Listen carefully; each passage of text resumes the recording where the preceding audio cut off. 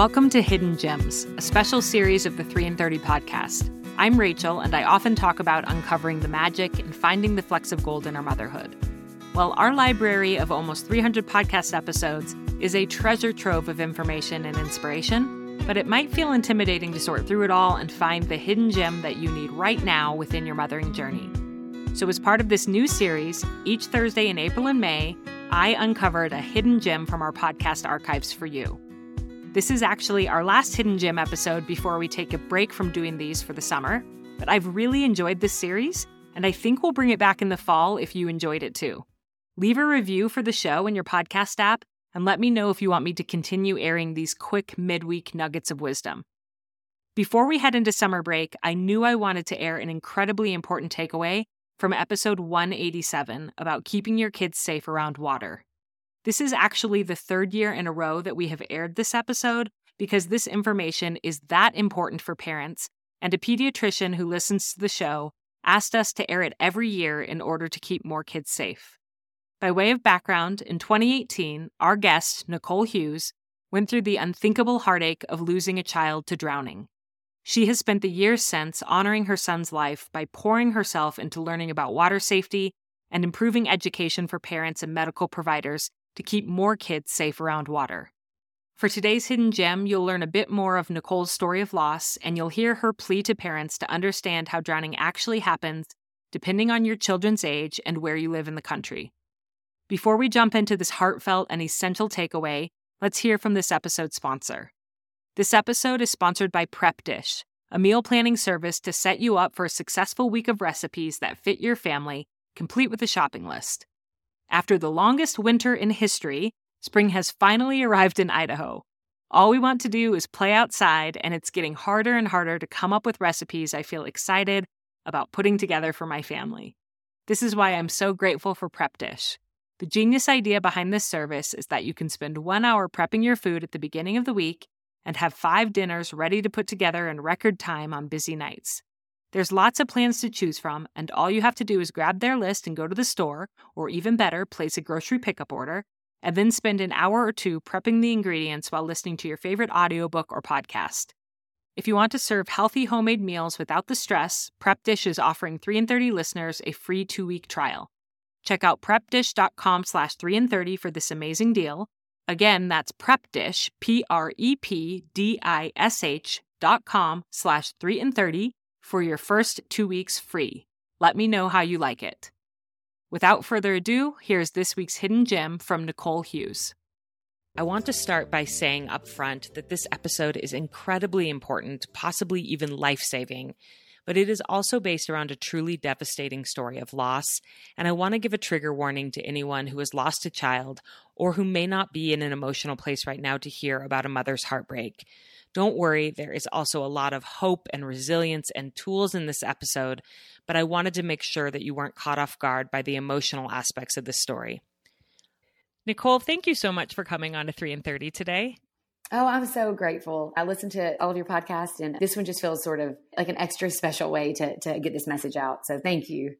Well, you came onto my radar back when Levi passed away. I think it was, on the national news or something, and my heart just went out to you from a mother to a mother, just the unimaginable pain that must be to lose a child, and watching you these last few years kind of channel that pain into passion and advocacy and education for parents, and really wanting to prevent this kind of loss for other parents and make other children more safe has been so powerful. I'm so grateful for your work. Oh my gosh. Well, thank you. Honestly, I think it takes courage for a mom to willing to be open-minded to hearing this. Seriously. Mm-hmm. So I really appreciate that you didn't run away from it. And from the beginning, just really listened. And so thank you. And I do hope, there's so many things we worry about as parents, millions of things we worry about as parents, right? And so this isn't about fear mongering. It isn't about saying you should worry more about water. It's saying, here's what you should worry about within water. And here's what you can do about it. Instead of it just being this terrifying thing that's sort of always looming over you. Well, let's take the statistics and look at those and really break down the key steps that you can take to keep your kids safe. Yeah. And I will say that something that struck me when I read through your outline is just that we as parents worry about so many things, but the statistics actually really show that drowning, is it the most common cause of death, or Yes. it's one of them? Tell us a little bit more about that. Yeah. So actually, this is sort of perfect for my first takeaway. My first takeaway, number one, understand how drowning actually happens. The stigma around drowning, that it's happening to neglectful parents who aren't watching their kids when they're swimming, is really the greatest threat to drowning prevention efforts, is that stigma, because it is really completely unfounded. And with Levi, for example, he was our third child. The Sunday, June 10th, 2018, we were on a beach trip with our friends. This was our 7th year in the same house. And we spent that entire day in the pool or in the ocean. And Levi was wearing a puddle jumper and a life jacket. You have 16 pictures of his final day of life. And in 14, he is wearing a puddle jumper or a life jacket. We took water safety seriously. We were not neglectful parents. There's so much to this story, but we were on a vacation. We were waiting to go crab hunting actually that night. That's kind of what we were waiting on. And they were sitting outside on the balcony, and he was watching Daniel Tiger on my husband's phone. And I was worried about screen time. And I said, hey, he needs to come in because there's friends in here. Like, he can watch that later. And so we brought him inside, and he flipped Levi upside down, and he said, how many crabs are we going to catch tonight? And Levi said, so many, Dad. And that was their final interaction. Of course, we didn't know, but we split this brownie with Levi, and he was sitting on the couch, room full of people. I wasn't drinking. My phone wasn't even in the room. It was charging in the bedroom. It wasn't on my phone. And I turned around and I threw something in the garbage. Like, it was nothing. It did nothing.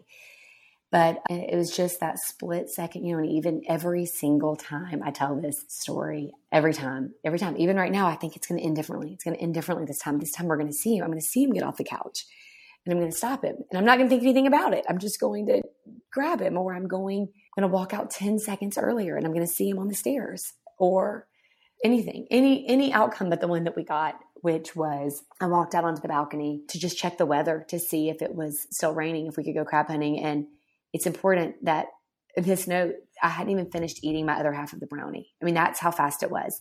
The stigma around drowning is so real, but it was seconds. It was so fast that he somehow got off of the couch in a room full of people, slipped out the door, down a flight of stairs, and had made his way to the pool. That's where I found him. And I think there's this idea of, like, you're going to hear them. You're going to hear noise. You're going to hear yelling and screaming, or that, oh, it's okay, you can just do CPR. But we had 6 physicians on our trip, including my husband, who's an anesthesiologist, and he had immediate medical attention, immediate. You couldn't get better medical attention than what he got. And we still lost him. A week later, my husband found the statistics on the CDC website that drowning is the number 1 cause of death for toddlers 1 to 4. And it's the number 2 for all of childhood. So 5 through 18, it's still the number 2 cause of death. And when we found those statistics from the CDC on how and when drowning happens, number 1 cause of death for toddlers 1 to 4, within that, the majority of the time, at least 70% of the time, it is happening during a non-swim time. And that was really the kicker for us, is we thought, how did we not know this information? And so understanding how drowning happens, you really need to know the statistics for your child's age and where you live. I think so much the water safety advice we're given is, oh, watch your kids when they're swimming. It really is summed up by that, when you say, right? Which, okay, yes. But if you could just have a little bit of additional information, then you're going to be able to just take the actual steps you need to take to keep your child safe. It's just like with car seats. You have a different car seat recommendation for each different ages and different weights and different developmental stages, right? It's really the same thing with drowning. It's not just, hey, drive safely when you're in the car. Like, that's one thing, and that's overarching, and that's great. But within that, you need to have these specific things. So knowing the statistics for your child's age, babies under age 1 are most at risk in the bathtub. And how often do you say, let me just go grab this washcloth?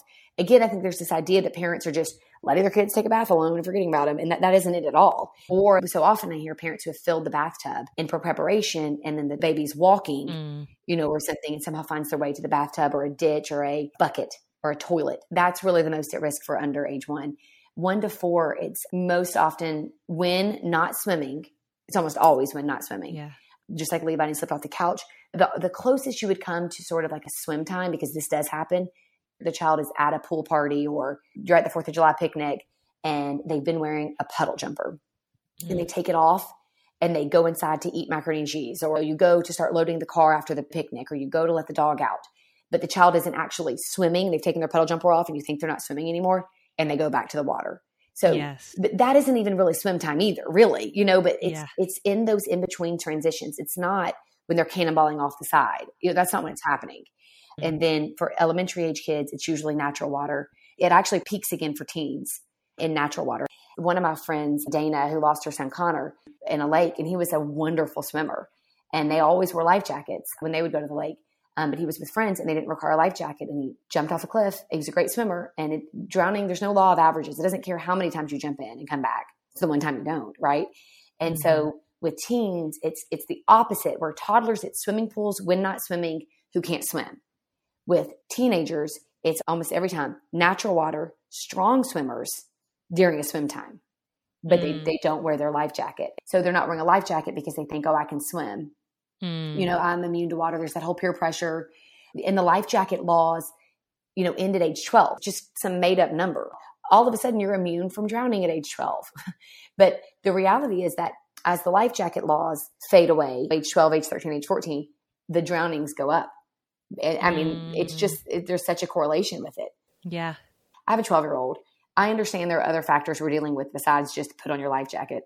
But maybe today's not a lake day then, if you can't wear your life jacket. And like I said, I get it. I'm not trying to be an unreasonable parent here, but it goes back to that number one takeaway, which is changing, how we perceive water and what we think drowning is and isn't, and really instilling in our kids a respect for water. We do want our kids to know water is fun, but only once they are skilled, once they can survive in it.